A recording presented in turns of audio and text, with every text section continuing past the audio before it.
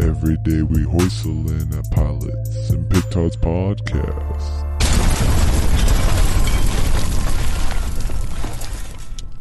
Welcome to the Pilots and Pitards Podcast, the podcast with nothing much ado about aircrafts, but potentially everything ado with first episodes of a filmic series. Disclaimer, listeners, petard is a real word, and it's a bomb, and it should remain non-discriminatory. Read your Shakespeare, folks. All right, and if you are new to the podcast, go ahead and visit our website, pilotsandpetards.com, to learn more about our podcast. You can follow our blog. You can participate in our pre-recording discussions. Yes, listeners, be the podcast you want to hear in the world with Pilots and Petards Podcast, the podcast that listens to our listeners. This is your co-hoster, Drew. I am the pragmatic cyclops of this podcast, as well as this podcast, Kyle. And I'm Jimbo, the anti-millennial, non-conforming, existentialist Kenny of the podcast. And listeners, we would like to thank Fitzgerald Engineering for this ad-free episode of Pilots and Petards. If you would like to sponsor an episode so that our listeners can listen ad-free, you can contact us at our website, pilotsandpetards.com. All right, hoisters, unfortunately, motherfucking Miss Mo, master of the pilots and the zines, is out, but we are honored to have Jacob and Dane from the Punisher Body Count podcast. And I started listening to Jacob and Dane maybe 6 months ago or so when I was on a little Punisher kick. And I emailed them with my, nerdy Punisher question, and they responded back. And I've been listening to them ever since. And so, Dane, Jacob, if you guys want to introduce yourselves, and then we'll get started with the show. Hello, I'm Jacob Williams, one of the co-hosts of Punisher Body Count. And I don't know, I've been into comics and stuff ever since the 90s X-Men cartoon, and has been going on from there. Kind of got into the Punisher around the time of Ennis's iconic role or run on it. But yeah, thanks for having us on. Now, correct me if I'm wrong, Jimbo. You're the one that emailed us, and then it took me like 2 months to respond because we lost it. That was I. Yeah, I'm very sorry about that. We try not to do that. That's cool, man. Worked out. Seems like a much more popular podcast, so thank you for lending us your star power. Oh, yeah, dude. And Dane, do you want to add in anything? Well, I'm the other co-host to Punisher Body Count. I actually got into comics a little bit later on in life. I've told that a few times, that story a few times. But basically, I stumbled upon just some comics that caught my eye when I was around 17 or something. And then the whole continuity of American comics kind of kept me away for a little bit. But the Punisher actually was a really good gateway drug into the hobby, simply because you don't really need a lot of continuity with the Punisher. You can start, and that's a great thing and the worst thing about him, because everyone kind of hits the reset button with him every couple of years. But no, so Jake and I have been doing the Punisher Body Count for goodness over 6 years now. So we're on year 7. Yes, year 7, and couldn't be happier with it.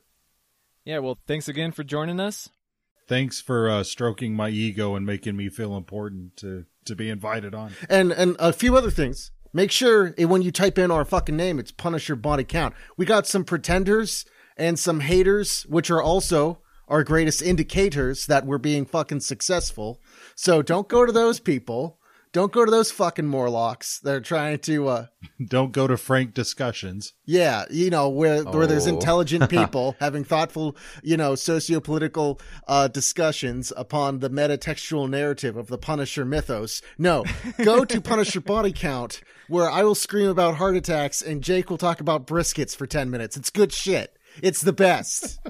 I like briskets. Yeah, the briskets are fucking great. That's where we stand. And I'm in my head, I'm trying to think of a Punisher podcast pun, and I can't get past Punisher, but how do I make that audio pun? But fair enough. Punisher, more like Funisher. Am I right? God, having such a good time. Nice. There you go. There you go. Oh, well, that's a great way to start. Yeah, and when you get tired of those puns, you go more like Dunisher. How about the next segment? I'm dying on the inside. I told you, watch out, man. I know. I'm enjoying it. Okay, well, so join us today as we cast judgment and determine if the gritty Netflix superhero drama The Punisher will be hoisted or not hoisted. That is the question. Yeah, Jimbo, why don't you hit us up with that 2-sentence summary, which is 3 sentences. The tune-in doesn't count. Frank Castle has finished killing all those involved in his family's murder. How will he now live his life as Pete Castiglione? And how bad is the new kid Donnie going to fuck it all up? Tune in to find out if you should care. That is so good. Plus, it sounds like a show that would show up on the Lifetime network. Just give it like a woman's name. After the death of Sheila's family. Well, you got to go with Maria or something. Oh, yeah. Maria. The Mirror Universe. After her Marine husband and 2 children die, Maria goes back home to her small town Oklahoma family to pick up the pieces of her life. Will she find love again? And will she finally win that blue ribbon for that giant pig in the family? I don't know. And will she hire Beetlejuice to exact revenge from the grave? I would watch that. That sounds intriguing. That's good. And like a very interesting pilot. Yeah. That wouldn't be our worst pilot. That's for sure. No. Still Buffy the Vampire Slayer. All right. Wow, that's quite the bar.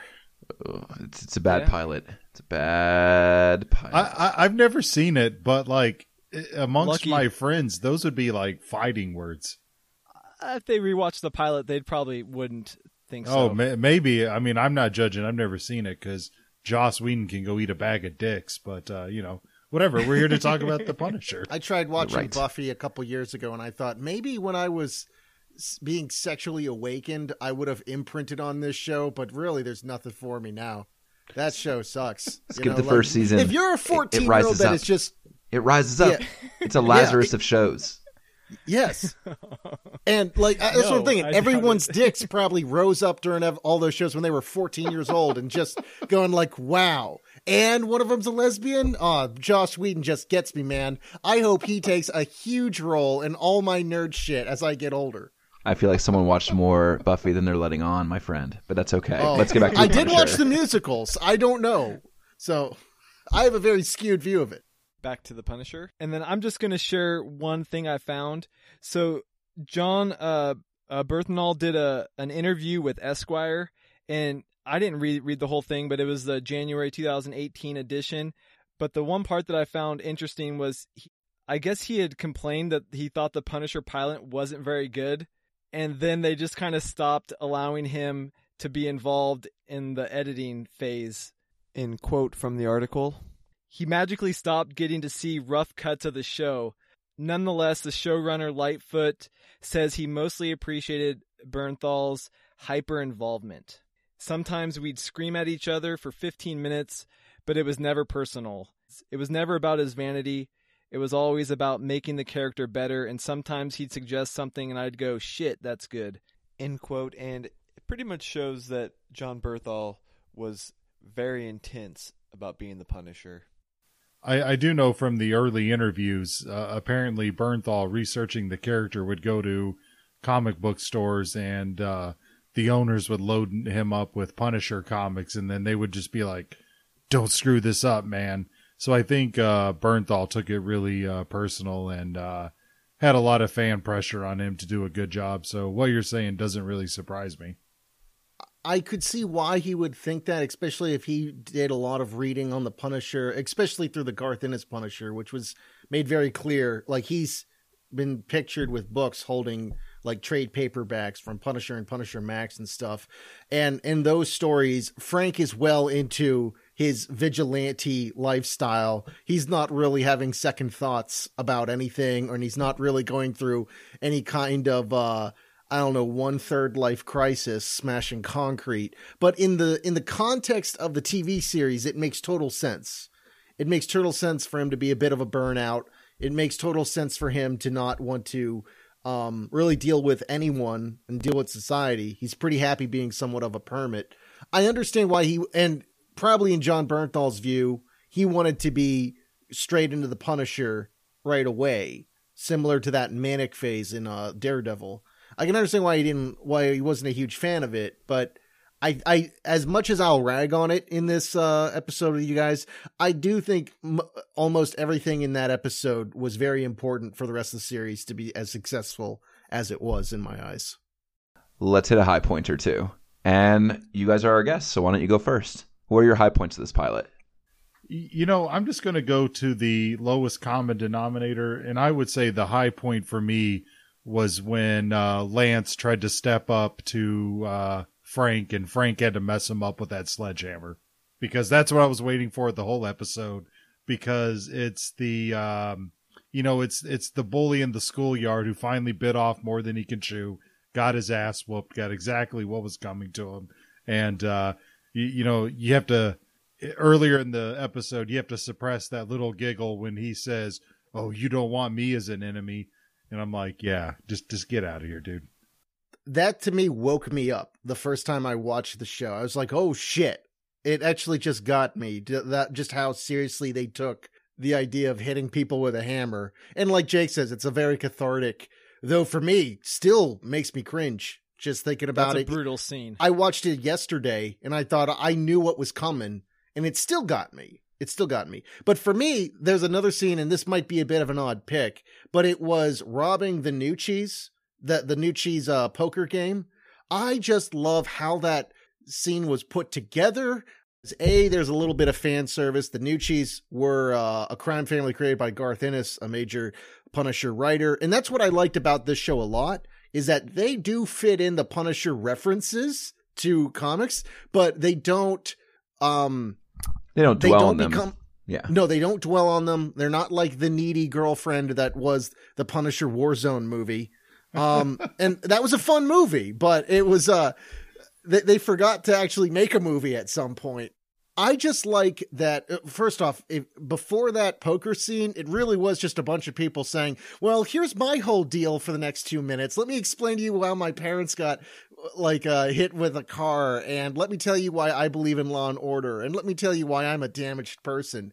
It was only when during that poker scene that you actually saw real human beings talking to one another. And then that one guy, Donnie, drops his wallet and they go, oh, just them smiling. They barely have to say what's wrong. It's looks like you're in some real trouble there, Donald.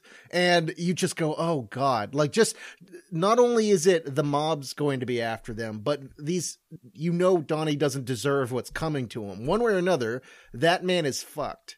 And it's a very palpable scene. That's what I really liked about it. He's fucked. His friends are fucked. Bad stuff's going to happen over a very mundane thing. That's a very good crime story. I would agree. I think there's a lot of good characterization with the mobsters, and just how they handle the situation. They're all old hands. They all know what's going to happen. And you're right. It's a very funny moment, a very fortuitous moment where the wallet flips open. But I agree with Jacobs. I think what I liked about his high point too was the slow burn. It's a very earned, almost like a decadent show of violence that you have waited and you've been patient, and it's the Punisher, it's Frank. And yeah, they are fucked. So when they get to that point, they're utterly fucked. Jimbo, how about you? I had a bunch of high points. I thought the vet group was a decent scene as well. It kind of adds some humanism, I guess, to Frank's character, besides just this sociopath that breaks down walls all day. And then you get to meet Curtis. Curtis is up there as well. I feel like that scene kind of adds more to the potential series. No, I mean, I'm with you. I think that my favorite Punisher stories and my favorite portrayals of the Punisher are the ones that relate to his trauma and his human experience. I don't like the Punisher comics where he interacts with the superheroes. It's kind of fun when he's in the periphery, with Daredevil a little bit. I mean, I'm kind of with Jacob and Dane when they mention the Garth Ennis run. I think one of the best parts of that is Ennis really digs into Frank's military background, and I think that's a strong point. That's a good lead off with the Netflix series. That's where they're starting. I actually didn't like the support group scene per se. I just felt I don't know. It seemed too forced. It was almost hey, we all know that vets have it tough when we get here, and we should show that. I don't know. I mean, I know that there was some point to it, but in the context of just the pilot, I don't know. It didn't really jive for me. I'm actually just grateful that they actually built up a cast of characters and relationships around Frank Castle that made sense. Because, yeah, that's true. Yeah. I mean, most Garth Ennis stories, there's like 3 people that are recurring characters. This actually has people like, hey, remember how Frank was in the Marines? Let's actually dissect that. What would that mean for a young man out of the Marines that's been broken by the system he was a part of? Oh, he'd probably still have some Marine friends. That's a big part of the Marines. Semper Fidelis, everybody. You know, once a Marine, always a Marine. Or, you know, and I thought they actually took that seriously with Curtis and even the old fart. His name was O'Connor. I thought he was kind of like, he's like there talking about, they're going to take our guns. And then the other black dude's like, shut the fuck up, man. And then Curtis steps in and he's like, dude, let O'Connor speak. We all get to speak. I believe his full name was Alex Jones O'Connor. But I thought it was cool to like giving him a voice though. I thought it was, because like, it's, especially today, like if someone doesn't agree with you, then like they're just a dumb, ignorant asshole. But in this, it's like, no, you might think he's a dumb, ignorant asshole, but he still gets a voice. I actually did appreciate that because that guy exists on some level. And I was actually a bit of afraid of, especially that. And I'm glad they had a version of Lewis. I'm glad they had different versions of soldiers because some people actually got through their service and they're fine. Other people are scarred forever. Some people need therapy for 6 months to 2 years and they can readjust in society. Everyone's a bit different. They actually show that in the first episode. I was a bit worried how they treat the I knew they were going to take a much more, Tom Clancy angle with this first season. And I was really glad how they handled just the government. Sorry, Drew, you have one more high point. Let's make it brief and move into low points. It was, my high point is very brief on this one. I just thought that the opening scene, I actually forgot there was a mega violent montage at the beginning.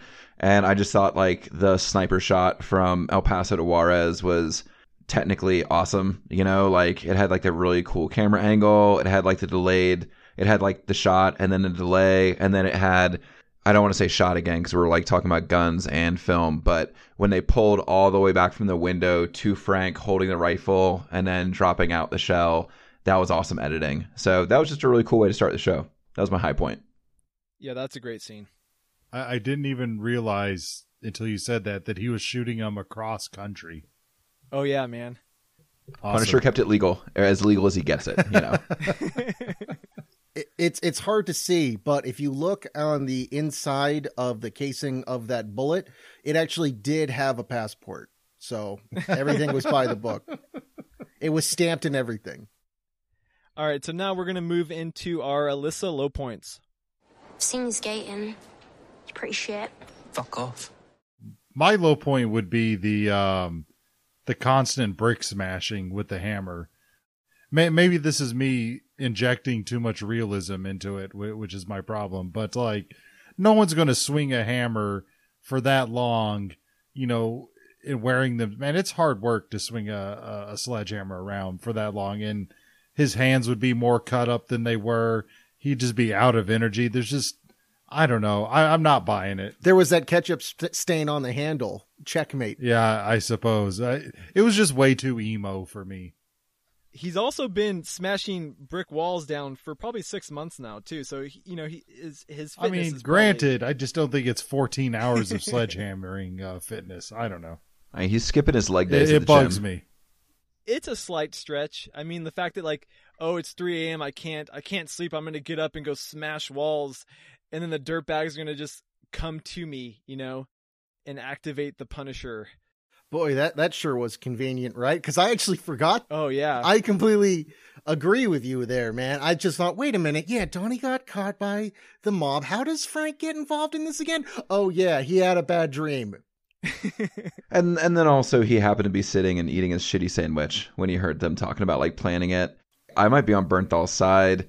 This is a good pilot, but it's a flawed pilot. And so that kind of leads me to my low point, which is just Donnie and his super shitty basic storyline. And Donnie just we call it exposition dumping on this show, like what you said, everyone just telling exactly who the fuck they are. I appreciate the fact that Frank on the show kind of had to phase Donnie out, because when they're sitting up there Oh, I was hell like, is- thank yeah. God. I was getting tired of listening to that shit. And I was like, when you hear it too, you're like, something bad's gonna happen to Donnie, and fuck it. Oh, Andrew, like, I as soon as he started phasing out of Don, first off, my God, that scene, I don't know who approved of it. Because to me, it just felt like someone was like, well, we got to build up a human connection, but we only have this guy for like 3 shooting days. So let's do this. Hi, Frank. Here's a sandwich my grandma made. Oh, you were a Marine? So was my dad. He was a Marine. And I'm an orphan, by the way. Oh, by the way, I am an orphan and my grandma buys medication, needs medication. That's why I'm working this job trying to get overtime. By the way, I don't make friends with like you. I'm a loner too. Also, my landlord is racist and Trump is going to take me out of this country. Just anything to make you feel bad for him. Hey guys, can I go to lunch with you?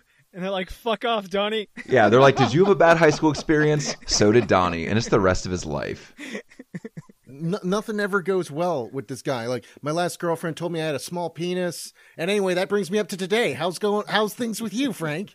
Yeah, and Frank, you want some of this basic ass sandwich? Like, that did not look like a really impressive grandma sandwich either. He was like, here's half my Safeway sandwich. I wanted Frank to go like, oh, so I guess your grandma hates you too, right? You know, I gotta be honest. So I rewatched the pilot today, and it did not have rewatchability for me. Agreed. Definitely suffered on the It rewatch. suffered on the rewatch. We talked about absolutely. that too. Dane, what was your low point? Did you mention it already? That whole Donnie sandwich scene, I was like, boy, I sure do hate this. And the only thing that really saved it for me actually was like what Andrew said with Frank tuning out, because I was like, wow, he's doing the same thing I am. That's some good fourth wall shit. You're also like, that's not a good sign for his and Donnie's friendship either. For the sake of variety, and I don't like this scene too much, is as much as I come to enjoy Agent Madani, wow, did she have a bad... There was so many strong, independent woman cliches in her opening scene, and it drove me up the fucking wall. And they literally, and when I say like so many checklist cliches, I mean literally she says to her boss at one point, who I believe his last name was Wolf, says, wow, that was sexist, racist, and bigoted all at the same time or whatever. But Demeaning of her abilities. And demeaning of my abilities all at the same time. But you know what? I had a partner out in Afghanistan and the United States betrayed him, and we have a system, and if we don't obey the system, then we're no better than animals. And as you can see, I'm the lawful good person that's going to be contrasted with Frank's dangerous dark side a little bit later on. But I believe in the system. And I have some like wimpy guy named Sam Stein that's going to work with me. Don't worry. He's going, much like Donnie, he's my sad puppy that's going to follow me around. I'll wrap up the low points. I'll say like Madani's exposition dumping with her mother was also bad. Oh yeah. The soliloquies that Curtis is like just spitting off while he's putting up the chairs and stuff were also some low points. But let's move on. Wait! Before we move on, can I make Get in there, like Jake. Yeah. Can I make just like a weird tangent comment? Like, it's weird that I'm recording and doing this like with video, because I'm sorry, Jimbo, it's really weird seeing the juxtaposition of you quoting Shakespeare and doing all this stuff, but you look like Razor Ramon's illegitimate child. Oh, mid-90s WWF reference, yes. Razor Ramon, huh? And I Look mean him that with up. like all the Really? respect. Yeah. Like, Yeah, it's that's just like jarring. the ugliest guy in WWE. So, But no, it's awesome. It's just weird, man. It's great though. I'm sorry, I don't mean to be a dick. Are you ready to drop off your laundry ticket, motherfucker? Okay. That joke makes more sense on video. But yeah, Hoisters, I am sitting in a closet because I have a pregnant fiance that, I'm too scared to even dare wake her up, so I'm hiding. Ooh. Trust me, we've all been there in podcasting. Wait. so When have you knocked up a woman, Dane? No, I mean, one time I had to be outside wearing a fucking... First off, yes, you know for a fact. He had sex with a girl.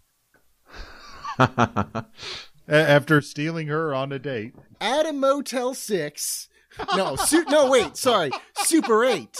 Super 8, motherfucker. Because I treat a girl right. I can't get All into right, that. We're going to end it on that one. So now for our Crabman Award, and this is where we give a nomination to a character with a small role that is giving way more than they are taking. And so, Dane, Jacob, do you guys have a nomination for a crab person in this pilot episode? Yeah, you know what? I'm going to go with Alex Jones O'Connor. That's a strong one. I think it's tempting to go with Lewis, but I don't think Lewis would be who he is without O'Connor. I'm going to go with Curtis because he really does become the real MVP a little bit later on in the show. He basically becomes the what's the name? The blonde woman from Daredevil who is absurdly brave. Karen Page. Curtis is truly the Karen Page of this show because anytime Frank even barely asks him for a favor, he's like, yes, I will put myself in the way of gunfire for you, Frank. And yes, I do only have one functioning leg. Let's do this shit. He is terrific. And the thing is, unlike Karen Page, I actually kind of believe it because the guy was a Marine and I don't feel like he has a death wish. He feels like he could actually survive because of his experience and because he has a brotherhood with both Frank Castle and one of the main antagonists, Billy Russo. Yeah, screw Don Cheadle. Get this guy an Iron Man suit. Drew, so I was thinking Lewis or O'Connor, and I'm gonna go with O'Connor as well because I think his ridiculousness kind of adds a nice little touch to the show. What are you thinking? Well, I'm going to switch my vote as well, but I do want to mention to the fellas something that you and I talked about off mic, and it was Jimbo and I talked about tweaking the pilot so that what if instead of, Donnie getting into some shit, we don't give a fuck about Donnie, what if Lewis got into some shit? And then Frank is helping out, his fellow Marine and his brother and whatnot instead of like some rando that he met at the work site. So that was my Lewis comment. I'm going to withdraw Lewis as my crab man. I think I'm coming over to O'Connor. He definitely does just a tiny little bit, but you're right. He says how he feels and Curtis opens things up for him. And yeah, I'm a fan of O'Connor's rant and his carefully placed NRA hat too. So attention to detail, Punisher. Thank you. Nice. So great suggestion there, Jacob. And we are going to announce it. Dane, you willing to slide over on the O'Connor bandwagon? Or are you going to stick with Curtis? I mean, no pressure, but pressure. O'Connor is such a stupid banner of a person. He's more of a literal cardboard cutout of but basically the tough guy internet poster, just in real life. 25% of America. Yeah, he is the angry Facebook friend that you can't bring yourself to unfriend or mute. And that's that.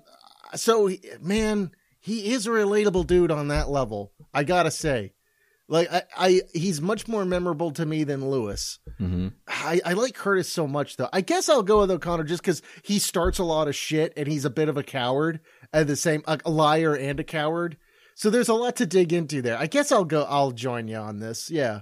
All right. So we have, by unanimous decision, our Crabman Award is going to O'Connor. Listeners, we are moving into our most valuable part of the pilot. And for those of you new to the show, that's it. This is the one part that we thought was the best. And Jacob, you've been mostly quiet, so why don't you start us off? I'll go with the introduction of Microchip at the very end. I think that that's a character that's been missing from the Punisher mythos largely on the on-screen adaptations. I know you had Newman as him in Punisher Warzone, but this was a fresh take on the character that was much more like the comic. And then the way they set up the cat and mouse game, I think that was a lot of the highlight of this episode. Yeah, and he also says the iconic "Welcome back, Frank." Yep. That is literally my MVP that I wrote in. And when you mentioned that earlier, you were like, there's subtle nods. That was my favorite subtle nod because we mentioned that there are some inconsistencies in this pilot, but I remember watching it the first time, and maybe it was late at night, maybe I was tired, maybe I just wasn't super enthusiastic. But as soon as he says, "Welcome back, Frank," and that little Netflix thing shows up, and it's like next episode starts, I'm like, click. Like, I'm fucking in. Like, I'm down. Yeah, I agree. I think I must have started that second episode originally the first time that I watched the pilot. I like the "Welcome back, Frank" line as well, but that nod is as subtle as someone telling Luke Skywalker, "You gotta go fight in the Star Wars, Luke." Do you get it? Because that's the name of the movie. That's the name of the thing. Do you get it? Welcome back, Frank. I suppose, but only the hardcore comic people would know that. I mean, so for example, my because I told you about this on the show, Dane. I had got one of my coworkers to watch the Punisher, and she mostly just watched it because she thought Bernthal was hot, but she wouldn't have gotten that reference. So, I mean, it's on the nose for the fans, but I don't think it's in general. Oh, I don't mind it. I just don't think it is subtle. I think I agree with Jacob though. I think it depends on what kind of fan you are, because if you are the right kind of fan, it's signaling, you know, and it's the creator saying, we know what most people's favorite Punisher story is, and we know what kind of tone we want to set. So without saying, hey, get ready for some Garth Ennis style violence and style, like, welcome back, Frank. I liked where they put it. I like how they put it. And I liked that was kind of the only nod to a somewhat traditional Punisher in a long pilot. Dane, what was your MVP? I'll just say Jon Bernthal. He had a lot to do with this. Plus, this was a Netflix show that didn't even pretend to be part of the greater universe, so it couldn't rely on that level of fan wank. It actually had to be good. It had to be good. And it couldn't have been good without Jon Bernthal trying to be his own thing, and B, like, pay attention to what fans want in the Punisher and try and understand his character. Because, boy, there have been actors in the past that have just seen this as a generic action man character, and that's okay. Some of them have actually done pretty good jobs. Like, are you guys familiar with the 1980s Punisher movie? Dolph Lundgren? Yes. Dolph Lundgren? Yeah. Like, I haven't watched it since I was a kid, though. But yeah, to me, that's not really the Punisher on any real level. Even though what is funny is talking about subtle nods. He is praying naked to God. Frank actually was in seminary. He's Catholic and was trying to train up to be a priest, but he couldn't he couldn't get his priestly robes because he had trouble with the idea of total forgiveness for people. So he got kicked out or left, and then he joined the Marines. So, but besides that little subtle nod, that's a terrible Punisher movie. I mean, it's a good action movie, but not really great Punisher.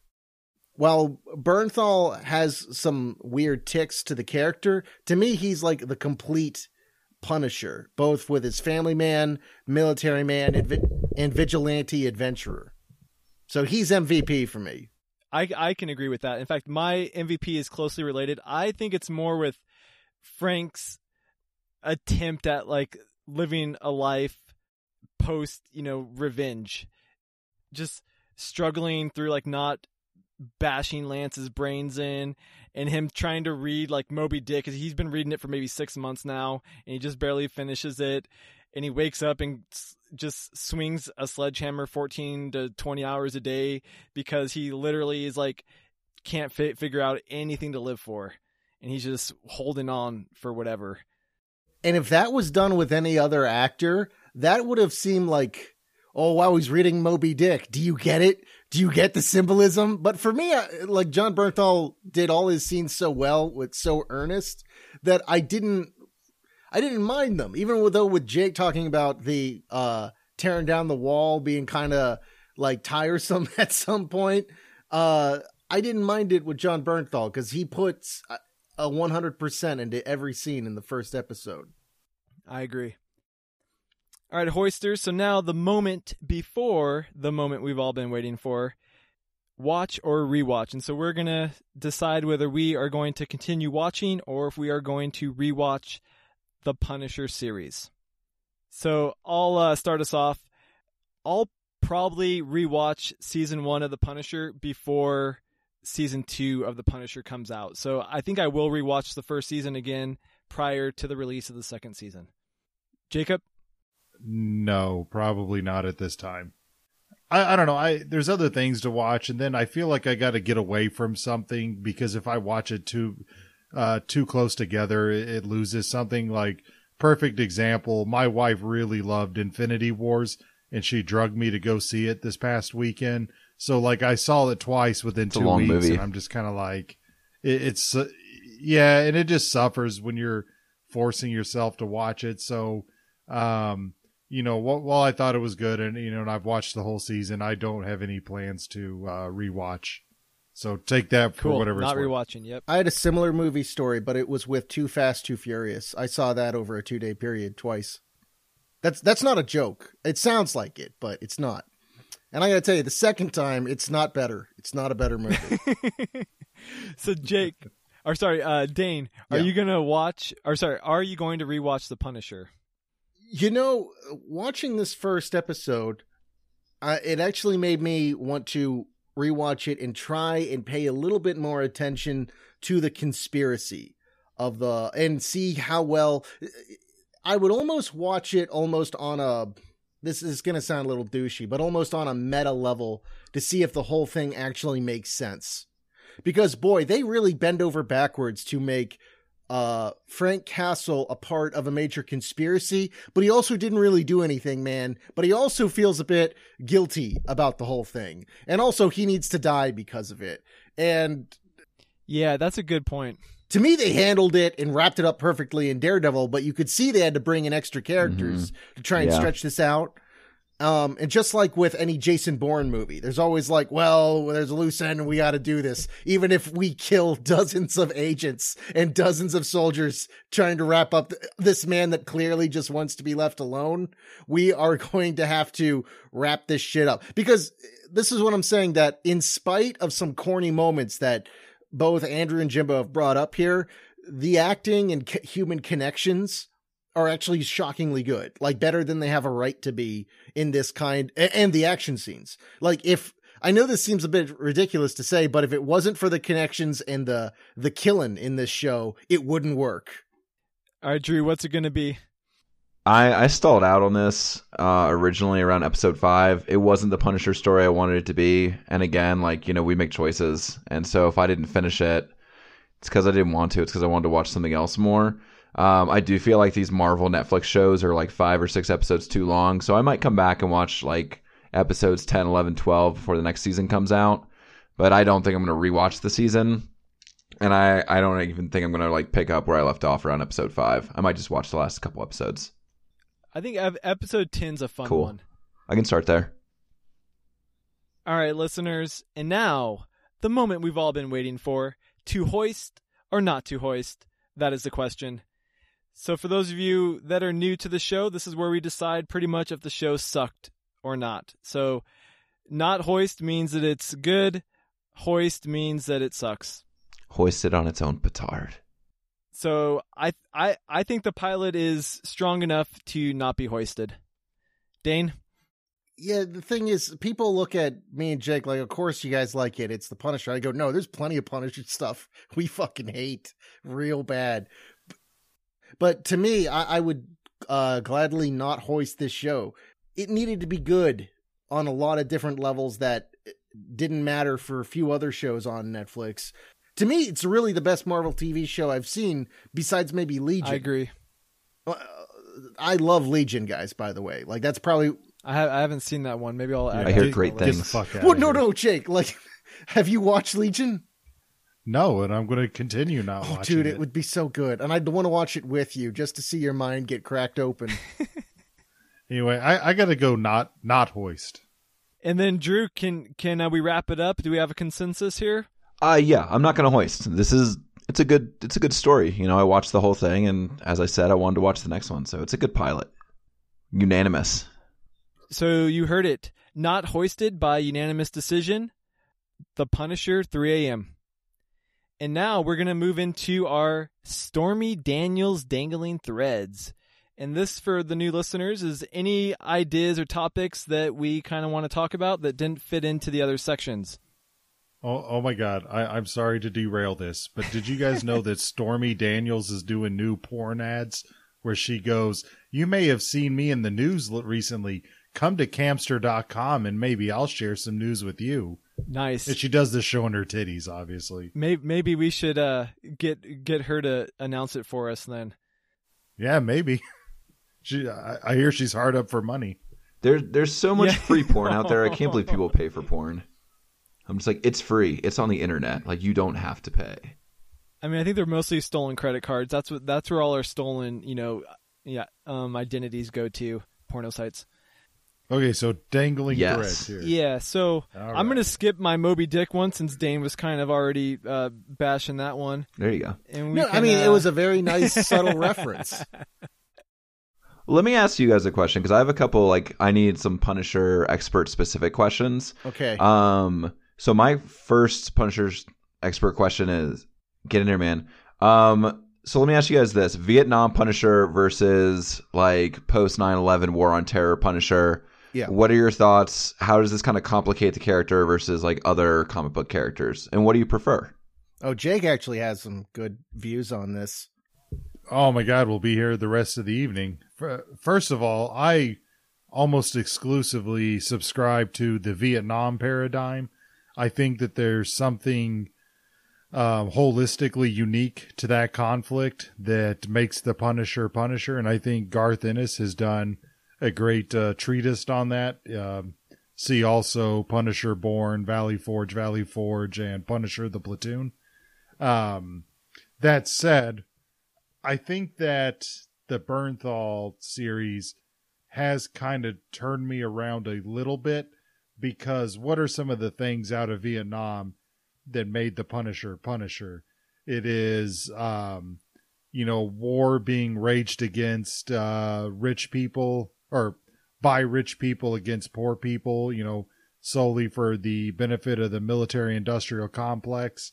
I think the only main difference is, generally speaking, the veterans were treated like shit coming home from Vietnam, and they're generally worshipped as heroes coming home now in the whole hyper-patriotism environment that, we find ourselves in. It does kind of match up with today, because because soldiers come home and goes like, hey, I piss my pants whenever I hear a lawnmower because it reminds me of my friend getting torn apart by an IED. Can you do something for me? Well, here you go, buddy. Here's a 15% off coupon at Denny's, and you can use that anytime. Thank you for your service. You guys are the real heroes. They're still kind of ignored in society today. Yeah, the show kind of so covers too. that. But they're not walking off the plane, and being spat on and called baby killers. No, though. that's true. Yeah. That is true. And here's the thing, your career, whether it's in the public realm or otherwise, if you shit talk veterans, you're done. You're a social pariah. So I was a veteran. I was in the Marine Corps, and I did go to Iraq for one duty. Oh, cool. And I definitely felt very similar to Lewis. Like when I came back, I definitely felt like people just didn't give a shit. And granted, it wasn't like Vietnam, not give a shit. People didn't, there weren't huge protesters just waiting outside the ship. But going to bars, I definitely felt like people kind of hated on us and thought negatively about us. So I can completely relate with Lewis's thing, not fitting in and not coming back and feeling appreciated.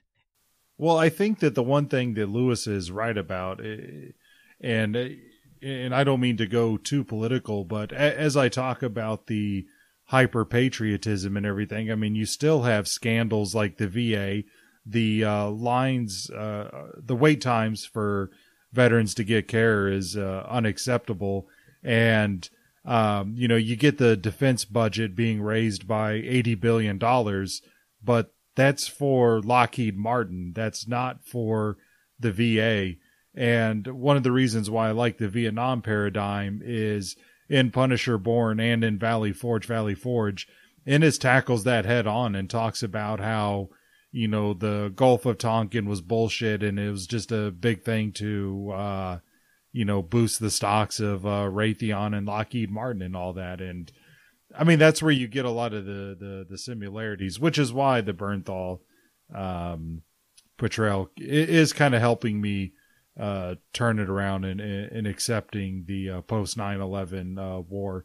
And then just as like a side peeve, it also just makes me upset when we can come up with any bullshit excuse in the world to keep Nick Fury and Steve Rogers ageless, but we'll just ignore all the magical shit that Frank has had happen to him. Nope, we got to reboot his character.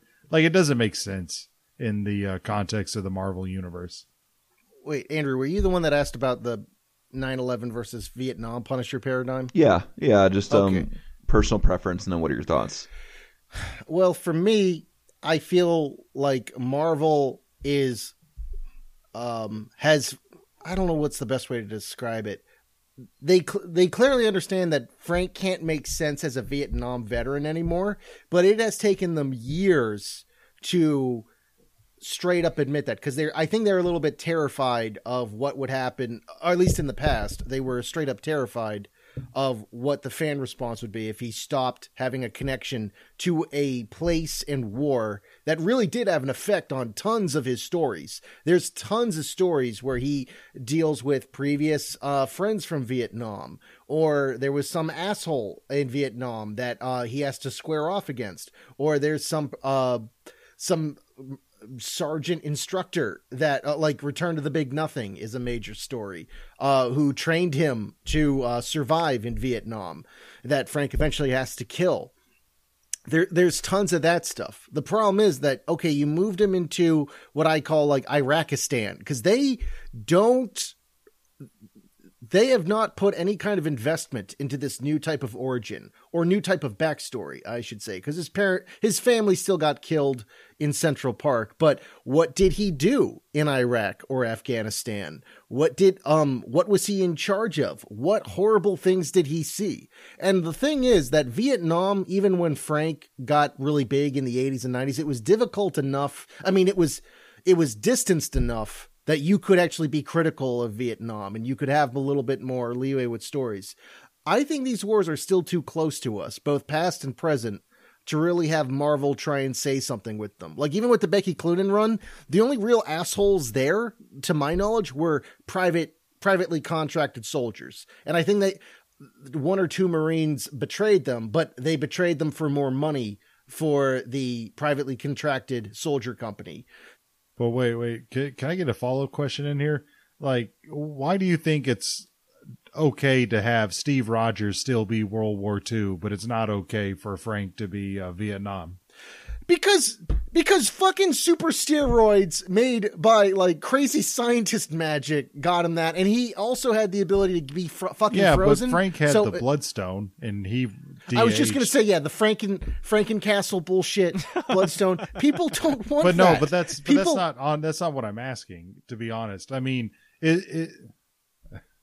But no, I think what I'm asking is what is it that's acceptable about the cultural narrative of World War II that's not acceptable about Vietnam? I mean, is it what?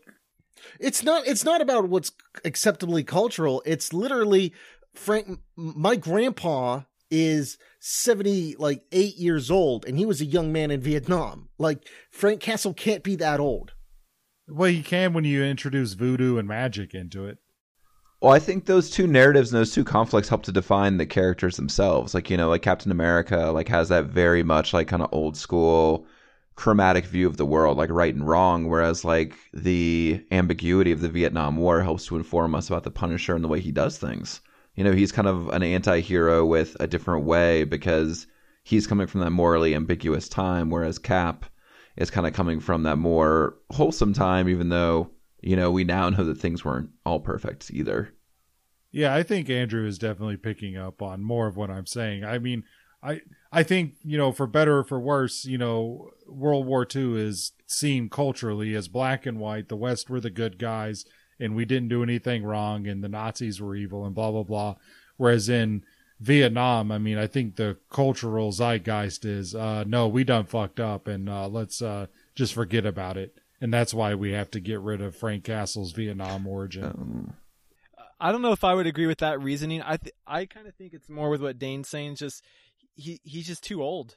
I mean, I guess, but when we're in a universe where people are running around with Infinity Stones resurrecting people, is that the Punisher you want? Do you want him to get a little affinity, like Infinity Stone ring on his finger? No, I would totally rather have someone collect all 7 Dragon Balls and wish for him to be eternally 21 than to reboot him as Afghanistan or Iraqistan Punisher.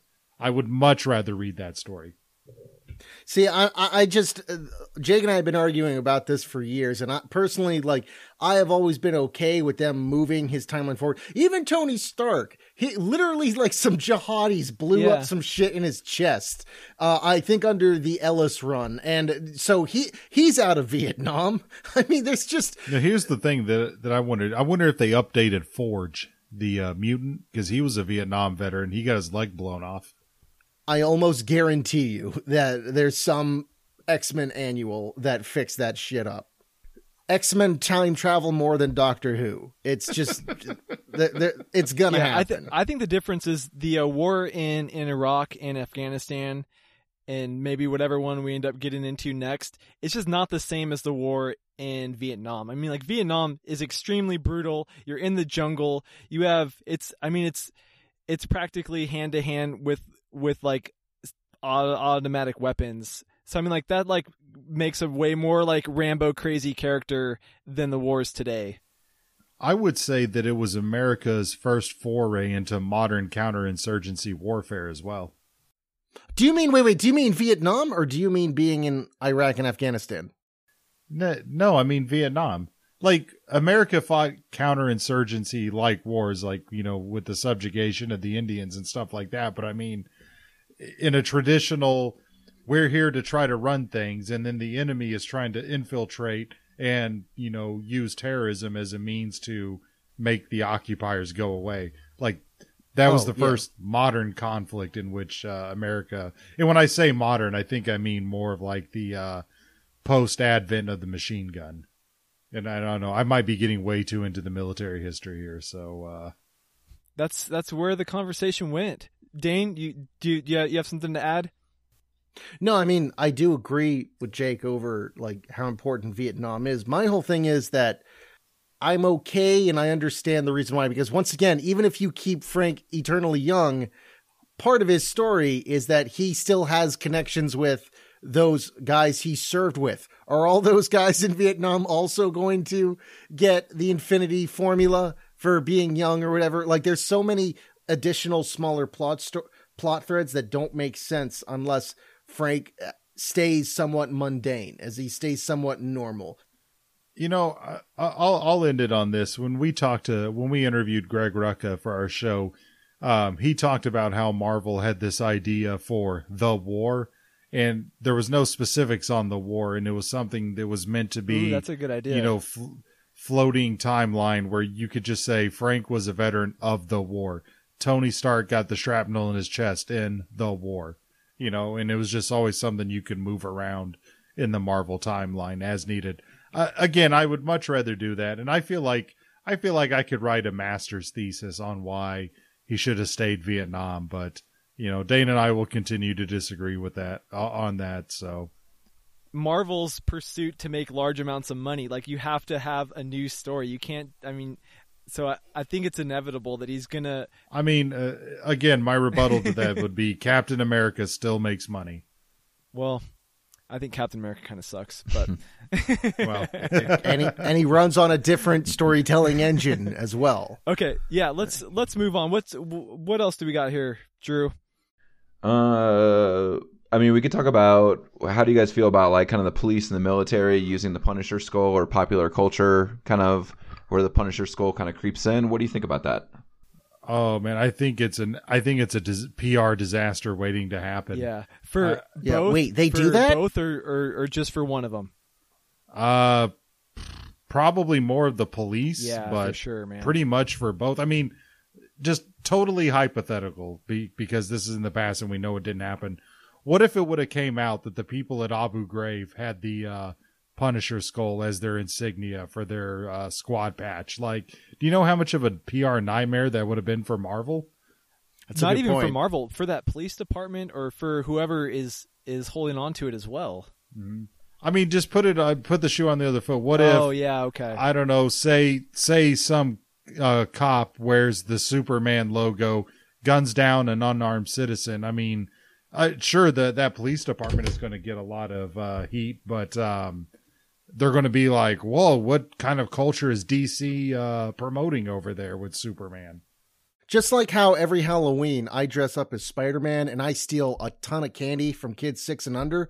It just hurts the Spider-Man brand, but I need my Snickers, so I'm going to keep fucking doing it. Okay. Let me give a real life example. Do you remember how negatively trench coats were viewed by society after the Columbine massacre? Yeah. I mean, yeah, there would be some blowback. I mean, I don't know, Jim. I mean, I think the biggest problem with the police department wearing Punisher stuff is Punisher is a vigilante that's above the law, and he's known for brutally killing people. At least in the military, you're like part of your job is killing people, at least in most people's eyes. So for the military to be cool with someone that kills people, I think is a different level than like for a cop or a sheriff or someone that's a security guard that's job is not to kill people.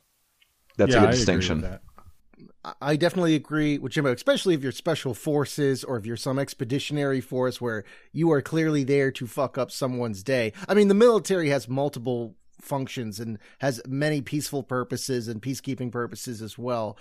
But if, like, let's say a police officer is just there to serve someone, or a sheriff's office is there to serve someone their papers to show up in court or whatever, what would that look like if that guy on his front porch just sees a cop car with a giant skull decal on the fucking hood, and that dude's just having his smoke on his front porch, and someone has the fucking skull and crossbones coming at you. It looks like a cop, but you've never seen a cop with a symbol deliberately created that says, "We're here to do you harm. We're here, like, we are here to take over your vessel in pirate times." Fuck. Yeah, man, that's what bothers me. That's a bad sign. Yeah. Yeah. I mean, I just don't think it's a stretch with knowing or at least the way I perceive the media is that, like I said, let's just say, a police officer with the Punisher skull on his car, is in an incident, maybe he kills someone, maybe he just sends him to the hospital or whatever, right? The media is going to get a hold of that, and they're going to start asking, oh, well, why does this person have this skull logo? And they're going to dig deeper, and they're just going to make media hysteria over the Punisher and the kind of things that he does in the comic. And then they're going to try to put that on the olive police, which would be unfair. It'll be, again, like the way they treated video games in the 90s. I would say that any blowback that comes on the Punisher or, police as an entire group would be unfair. But I think it would be fair to look at like this police officer who does, as Jimbo said, like the job of a soldier and the Punisher is different, but the job of a soldier and a police officer is definitely different. So, I mean, I think there would be I'd be fine with some scrutiny about what kind of person who's a police officer thinks it's fine or it's cool to, make this part of their uniform. Because, like, Jimbo's right, it's definitely not part of their job. What do you think? Yeah, I agree with that. There is just no need. If you are a public servant on some level, you there's no reason for you to be wearing the symbol of a vigilante, of a dangerous vigilante. There is no good that can come of that. It is only a black hole that the closer you get to, the worse it is. I mean, people have already forgotten this, but there was a guy, some spastic, that tried to dress up as the Punisher and sneak into a convention to kill the Green Ranger, like Jason David Frank, I think. And he got stopped by security, and they found his guns and shit. And he was just a complete neckbeard, but I just thought, my God, the headlines write themselves. Punisher cosplayer kills childhood hero and born-again Christian Jason David Frank. Like that, God, I don't know how Jake and I could have an episode covering something like that. And plus, I do Punisher news, and whenever I see anything about the Punisher skull in the military, it's almost something never good. It's almost something, or the Punisher skull being used in public life. It's almost never anything good. Did you know they're putting Punisher skulls onto ecstasy pills? And by the way, those ecstasy pills are laced with some bad shit, and it's killing people down in Florida. Like it's one of the worst PR things you can do for your image, whatever your job is. Yeah, I don't disagree. I mean, Marvel probably brought it on themselves. I mean, as we were talking about in our last episode, a skull is so generic, I don't think they can copyright it like they can the Bat logo or the Superman logo. You guys interested in philosophy at all? I've been dabbling a little bit. I've recently discovered existential nihilism. Oh, yeah, that's and a I've good been one. trying to learn as much as I can about it because I think, sadly, I'm an existential nihilist. I've been learning it too, but mostly to get pussy from goths. At the Motel 8. Albert Camus, a famous existentialist, he's quoted as saying, "The literal meaning of life is whatever you're doing that prevents you from killing yourself." And so, like, for like the Punisher, like, I just couldn't help but think about that. So for him, for about 6 months of his life, the literal meaning of his life was breaking down walls, because it seems like that was the only thing that prevented him from killing himself. Like why is he still alive until Donnie calls him back to action? I don't know. That's a great point. I didn't even think of it like that. Well, there's kind of a Zen Buddhism to that as well. Like a big part of people, monks in monasteries, is chopping wood to learn the meaning of life. And 20 years later, someone asks the monk, "What's the meaning of life?" And it's chopping wood. Right now, it's chopping wood. Like it's finding meaning in the moment of your actions. That's the main thing, and not finding deeper meaning. Finding like this is to live in that moment. For maybe living in that moment keeps you out of the pain of other things in your environment. Smashing that wall was an important thing for Frank to do, so he doesn't smash his own head in with that hammer. Well, I think what Camus is saying too is it's kind of dashing a lot of our pretenses or kind of the fancy things we put around ourselves. You know, like we may think, oh, the meaning of life is like this job or this career or this higher ideal. But in fact, and what Frank shows us is the meaning of life is often like, what is your next meal, or what is the next thing that you actually look forward to, which, you know, we may not want to say about ourselves, but can be completely true, like on your best or your worst day. And Frank had like a lot of worst days in a row, it seems. Yeah, I think that's a good way of looking at it as well. Almost like throwing out a lot of garbage in your house and trying to appreciate what you really have in life. Not saying Frank is a glass half full kind of character in this show. He clearly ain't.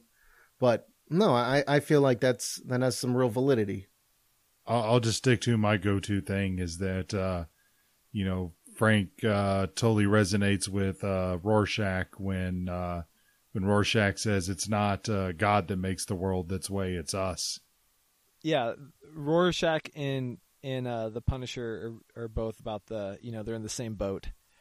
I think the Punisher has a lot more levels than Rorschach, because I think Rorschach represents a very specific, like non-pragmatic ideal. You know, like almost like the pinnacle of like ideology in a comic book. Whereas I think Frank, especially even in this show, strives for something more than Rorschach does. So I would say that he's a deeper, more complex character. What's he striving for? Yeah, well, let me put it this way, Andrew. Children enjoy Rorschach. Men who need Cialis enjoy Night Owl. Oh. Who's in between? I'm somewhere in between. Well, for me, a galaxy-brained man, clearly it's Ozymandias for me. Yeah, of course. Enjoy yourself there. I mean, maybe we're all some Dr. Manhattans in between. Maybe if you're searching for something deeper, maybe that makes you a Dr. Manhattan. And he finds nothing. But what were we talking about now? Wait, we were talking about Rorschach, nihilism, philosophy. About Camus. The meaning of life. Yeah, the absurd. Is that an indicator of how messed up Frank is? Well, no, like what Jake said earlier about Rorschach, that actually matters a lot in Frank Castle's life, because even though, like, the thing is with nihilism is I'm by no means a pro at philosophy, but I do understand that even within nihilism, you can still find meaning and you can still find enjoyment in life. There's just no intrinsic meaning. Meaning is what you derive from it, right? I think there's a philosophical distinction. Yeah, I know that crosses over that's more more with existentialism. Yeah. I was going to Yeah. say that was more of Sartre, right? Yeah. Sartre, my yeah. philosophy. Yeah. Here's the thing. I know I'll get some terms crossed over a little bit here, but my whole point with the Frank Castle character is that he clearly sees the world as something that is chaotic and something that doesn't make sense unless you force it to make sense, and that your code isn't something that is real or exists outside yourself, but you do it because you feel it is right and you feel that it has a logically sound philosophy to go with. Like, that's a major thing in Garth Ennis's work, because he constantly has characters asking Frank, why do you do this? Even Daredevil at one point said something like, okay, he's been killing for decades. He's clearly not doing it for his family anymore. He needs to be stopped. And another friend eventually asks him, like, why are you doing this? And the simple answer is because they cannot walk away.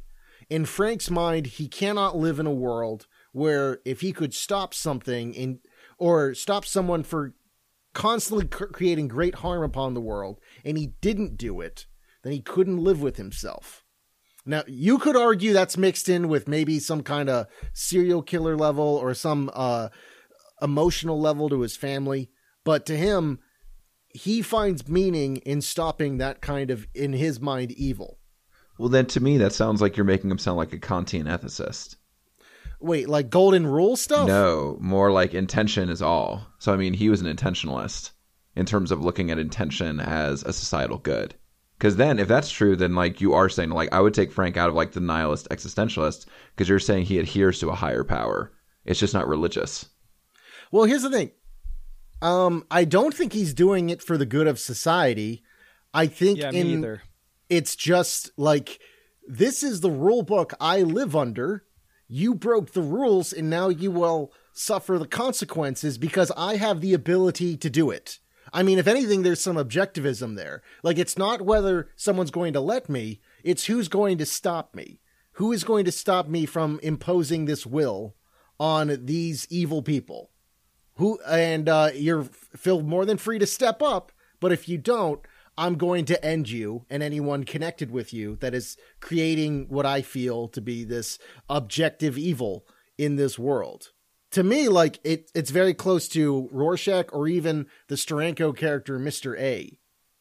Jacob's high point in the Punisher series, I think, highlights that whole aspect perfectly.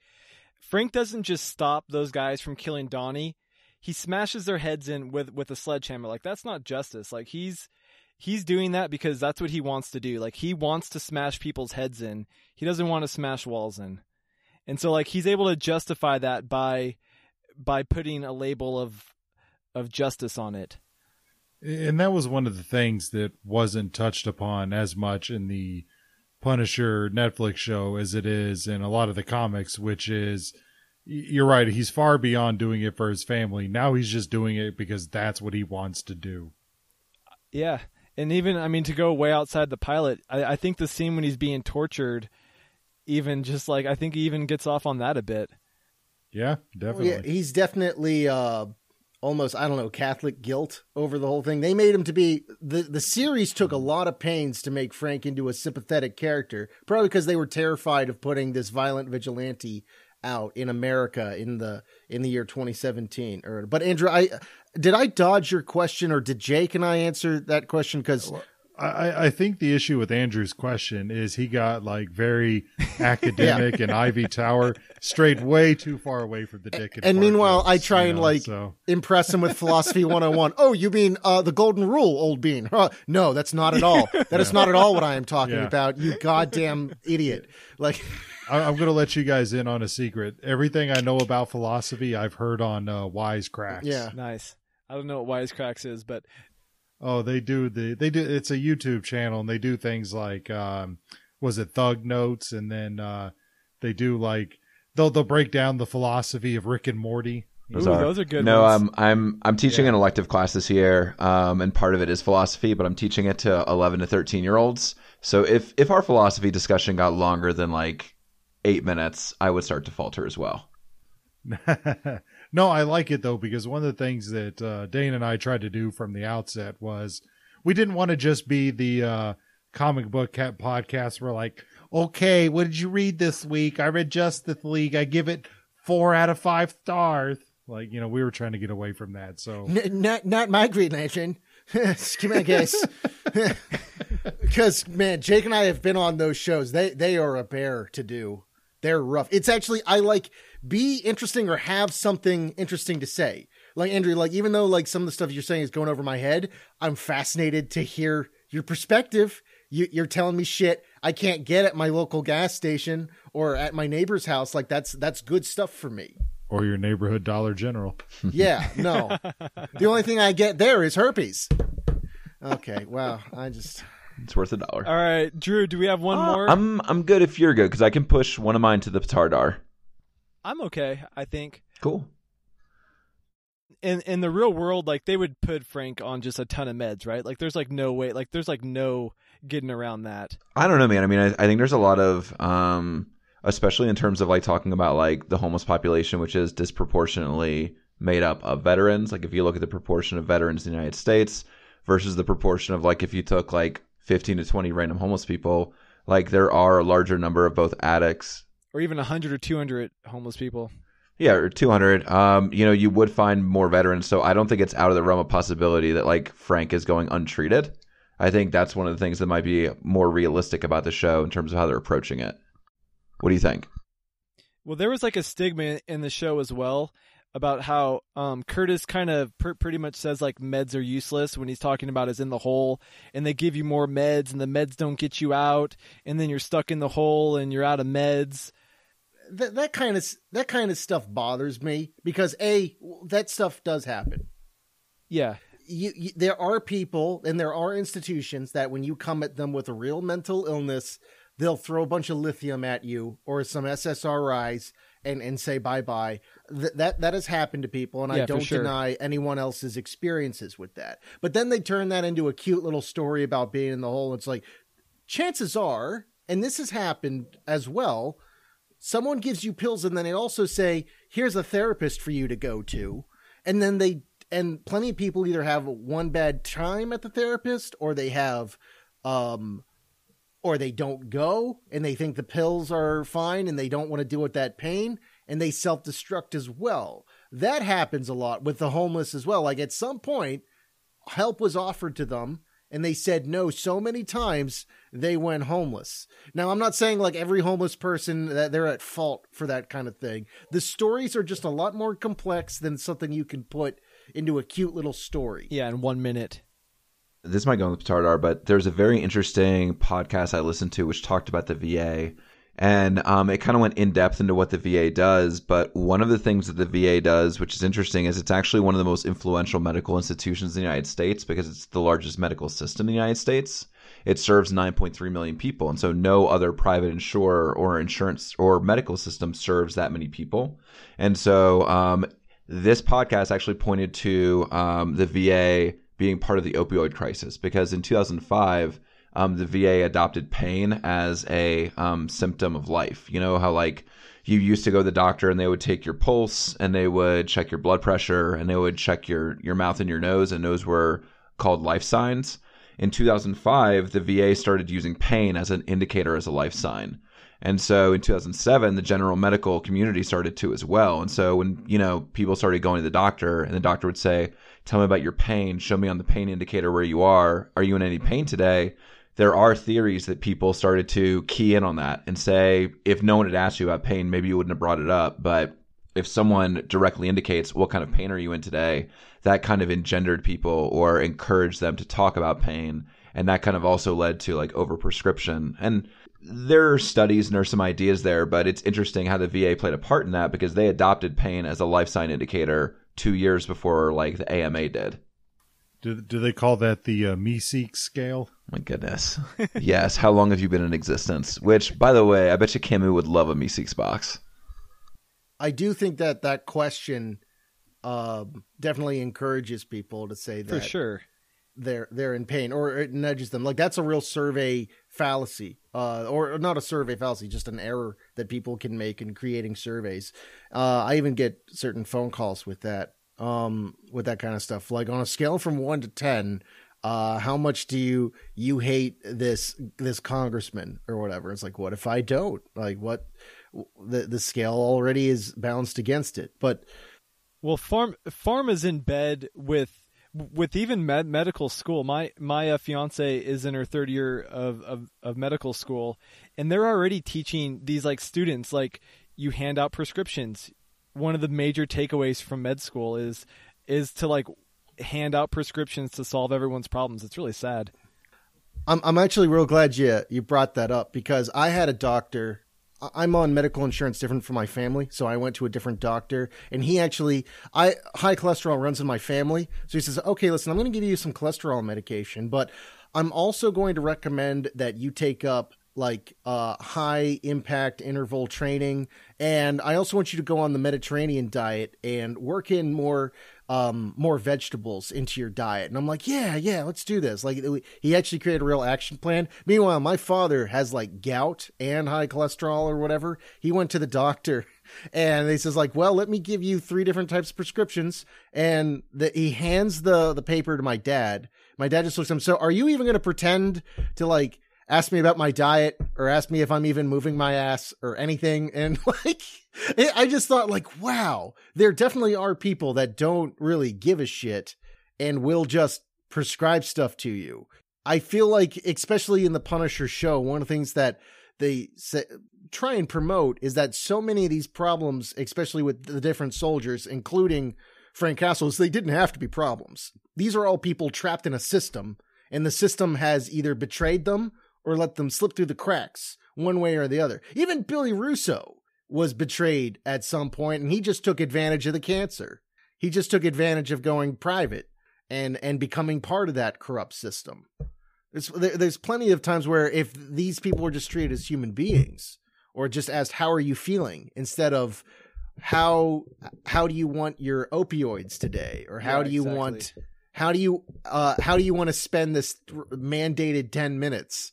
So many of these problems would have been solved. That's another reason why I think the show's so good, is they actually talk about soldiers in a way that hasn't been talked about before. Other than, boy, these guys sure are heroes. It's more like, boy, these guys have kind of gotten a raw deal, and they're being treated in, even the hero warship is inhumane in a way. I think Jimbo brought something up like that earlier. Like, to me, when he said everyone like smiled or whatever, but I still felt a little bit, I don't know, I don't want to put words in your mouth there, like forgotten or not appreciated. Yeah. To me, it just felt like Vietnam protesters, at least they were honest, and now we've moved on to a slightly more plastic or passive-aggressive treatment of soldiers. Exactly. Yeah. All right, Jacob, final word, and then we're going to move on. Shit. I don't know. There you go. Yeah. That's a good one. Shit. All right. All right, Hoisters. And now we're going to move on to our Petardar. And for those of you new to the show, these are recommendations based on whatever we thought while we were watching the show. And so for Dane and Jacob, this could be books, movies, comics, podcasts, your therapist, whatever, man. And so I'll start us off since I'm already talking. And I'm going to go with Garth Ennis, either Born or Welcome Back Frank, are 2 of my favorite comic book miniseries. And then I'll also add on top of that, I think Daredevil season 1 or 2 is worth watching as well. And then just for Drew, Dexter seasons 1 through 4ish. So I literally had a friend Snapchat me the surprise motherfucker scene from Dexter, with Sergeant Dokes. It's like, oh my God, what a blast from the past. And now you bring this up. Oh, it's so good. Dexter now comes up every episode Dexter. On this fucking podcast. Practically. Practically. That's a sign of sure. a top tier So podcast. On my Petardar this week, I want to come back to something that Jacob talked about, like this idea of like hyper patriotism in word rather than action. And so I want to recommend a charity organization that I have contributed to financially, and I did yesterday actually too, because I was thinking about action versus word, and it's called justiceforvets.org. And basically about 6 years ago, there was a program called Drug Treatment Court, and what it was basically like a non-competitive courtroom environment for drug offenders. And so basically like the prosecutor and the defense attorney and the judge and the person who's being prosecuted all work together. So there's no winner and loser. It's just people getting people treatment. And then 4 years ago, this program was extended exclusively for veterans. So Justice for Vets started in 3 states with 16 courts. It's now over 20 states with 300 courts. And when you contribute to them financially, they have a 5-star Charity Navigator rating because they take a lot of their donations and just use it to extend it. So it's a special court that veterans have access to where it's non-competitive. It's focused more towards treatment as opposed to punishment. And, you know, it really hopefully answers some of those questions that the character Lewis was bringing up. You know, like, where is the treatment? Where is the recognition? And instead of like giving someone, you know, pats on the back or wearing ribbons on your lapel, it's an organization that does something specifically for veterans. Nice. And I will add that that most veteran nonprofits are notorious for being complete scams where they spend like 90% of their money on advertising, and their advertising is like all their like cousins and best friends that work, you know, for their advertising departments. If I could tack something on there, and this is political but nonpartisan, like just pay attention when they raise the Pentagon budget, but not for the VA. I mean, I don't think it's right that, you know, we get into more conflicts and, you know, Raytheon gets all the money, but, you know, piss off to the troops, which is why for my recommendation, it's actually going to be a series of 3 graphic novels. It's going to be Punisher Born, Punisher Max, Valley Forge, and then Punisher the Platoon. And the reason why I say these is because out of all the comics and graphic novels I've read, you know, Watchmen's probably top tier in terms of like where comics meets literature. And these 3 comics put together, because they tell one consistent story, so they're all linked together by similar events. It's the next best thing to literature. And I think with you guys talking about philosophy and all this, the way Ennis criticizes the military industrial complex, the, you know, bullshittiness of the troops' mission there, the tackling of the race issues for the day, like he's able to just blend it in there, and it's something only a foreigner could have done. Only someone not from this country could have overcome the hyper patriotism and wrote this story, and it's fantastic. And I recommend anyone who listens to this go out and just buy it. Don't look back and read it. It's fantastic. Is Ennis Canadian? He's Irish. He's Irish. Irish. Oh, really? Oh, wow. Yeah, North Irish. Yeah. All right, Dane. What's in your petardar, sir?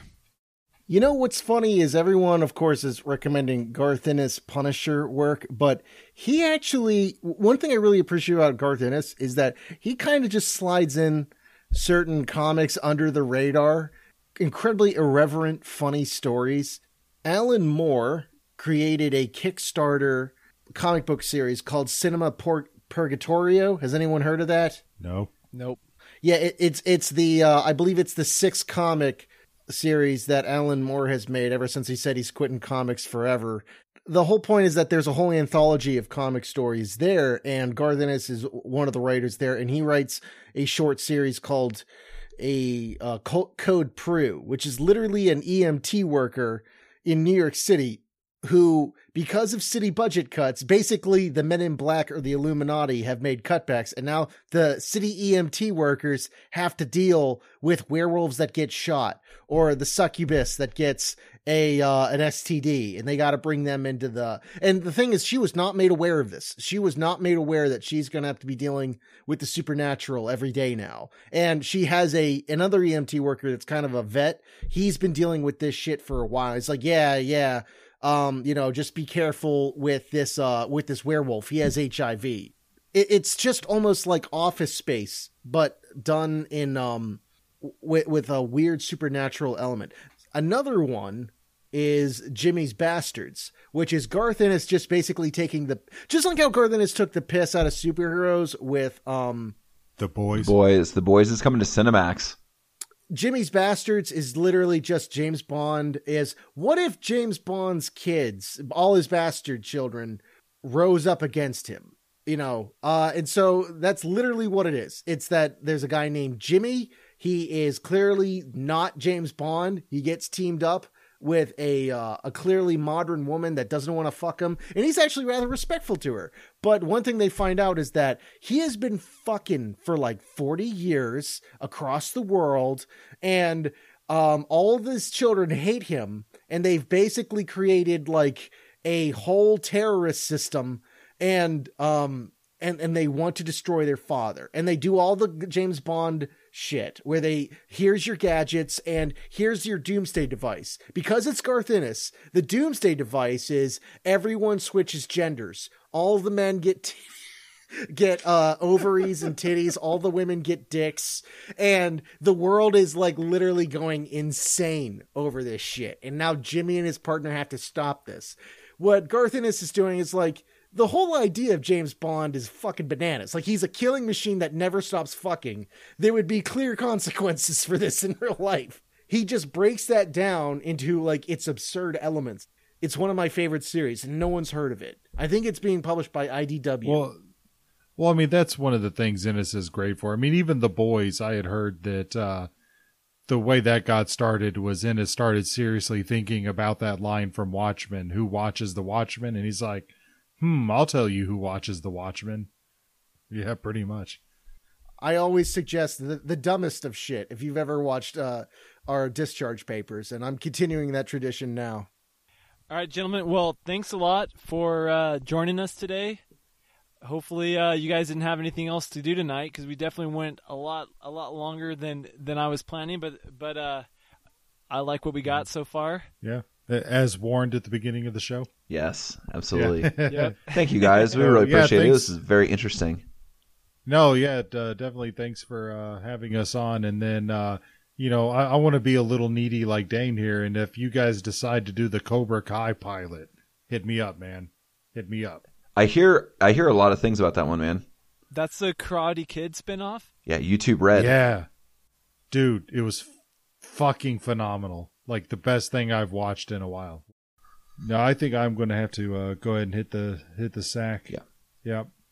Well, yeah, and I'm still getting over fucking, what do they call it? Food when poisoning. You have Thanks, Yeah, man. man. Oh, Jacob, dude, but you Jacob's the fucking- true Yeah. warrior. Yeah, dude, that was... Oh, man, it was, Champ. so we went to this place called Pei Wei, which is basically like P.F. Chang's versions. A bad idea? It's P.F. Yeah. Chang's version of Panda Express. And basically, we think that the food was undercooked. And then, at about 8 o'clock last night, Undercooked and sitting out Yeah, for 12 probably. hours? That's a recipe for and disaster. so like I probably puked up a gallon of fucking vomit last night, and it was all gross. Get it out. That's the way to Yeah, get it and out. I had to fucking call into work today, and I was just miserable. But Thank you for inviting Jake and I. This was actually I really enjoy the format you guys have here. Nice. Oh, thank you. All right, listeners, and so now we are going to finish up the show with our quest for the best. And for the new listeners, this is where we try and rank Punisher 3AM with our continuous list. And so Drew and I already have some ideas about where we think it should go. We do, and it is late. It is late for sure. I'm going to say I still think it's better than Rick and Morty, worse than X-Men the Animated Series. If you sincerely believe it is better than Rick and Morty, I can respect that decision. But based on because the thing is, even Dane was super hype on the pilot at the beginning of this episode.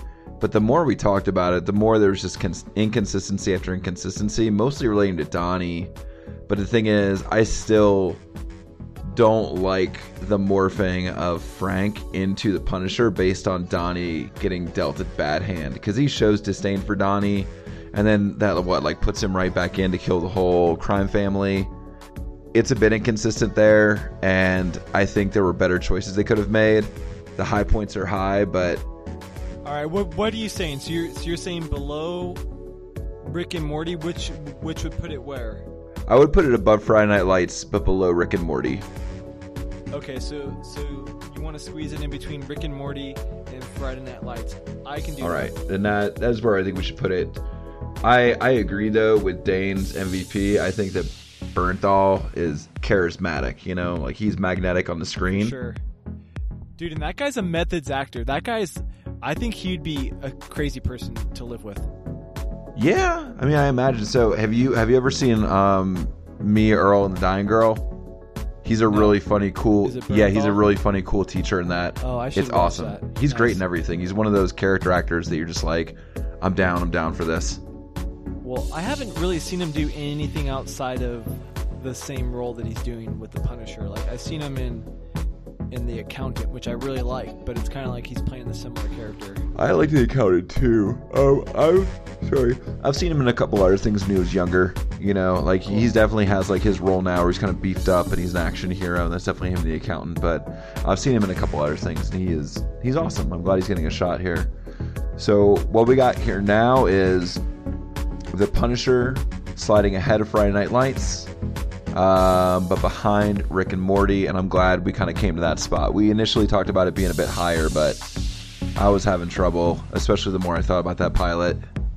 Yeah, this is one where the rewatch hurt it, and then the discussion of it also hurt it. That puts the Punisher at number 11 out of 27. That's not bad. No, it's not bad at all. All right, so we have the Punisher coming in at 11. Nice. And next week, Hoisters, we are going to be tackling the pilot for Better Call Saul. No? Well, we have a special guest next week, and that's going to be he's going with a Hoistler's Choice. So we have a guest coming on, and it's a Hoistler's Choice. All right, so for episode 28, we are going to have a co-Hoistler choice from our mystery guest, L. Our mystery guest, L. Mystery guest, L. Yes. All right, and then we are going to wrap up the show. Yep, we are. Shop Talk is going to be non-existent this week. We had plenty of talk. Yeah.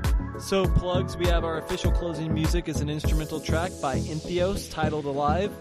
Our intro music and our very last little piece at the end of the show was mixed by Jake Drew. You can follow us on Twitter, Instagram. You can join our Facebook group, and always stop by our website to continue any of these discussions, and follow our blog to participate in our pre-recording discussion.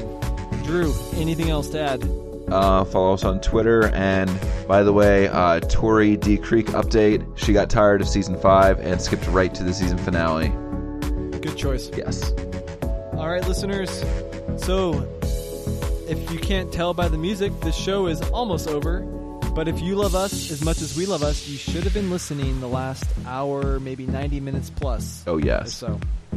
There's a lot of P&P to love this episode. Yes. So every day we hoistlin', Jimbo out, and you can look forward to the motherfucking magical Miss Mo joining us in 2 weeks. We miss her.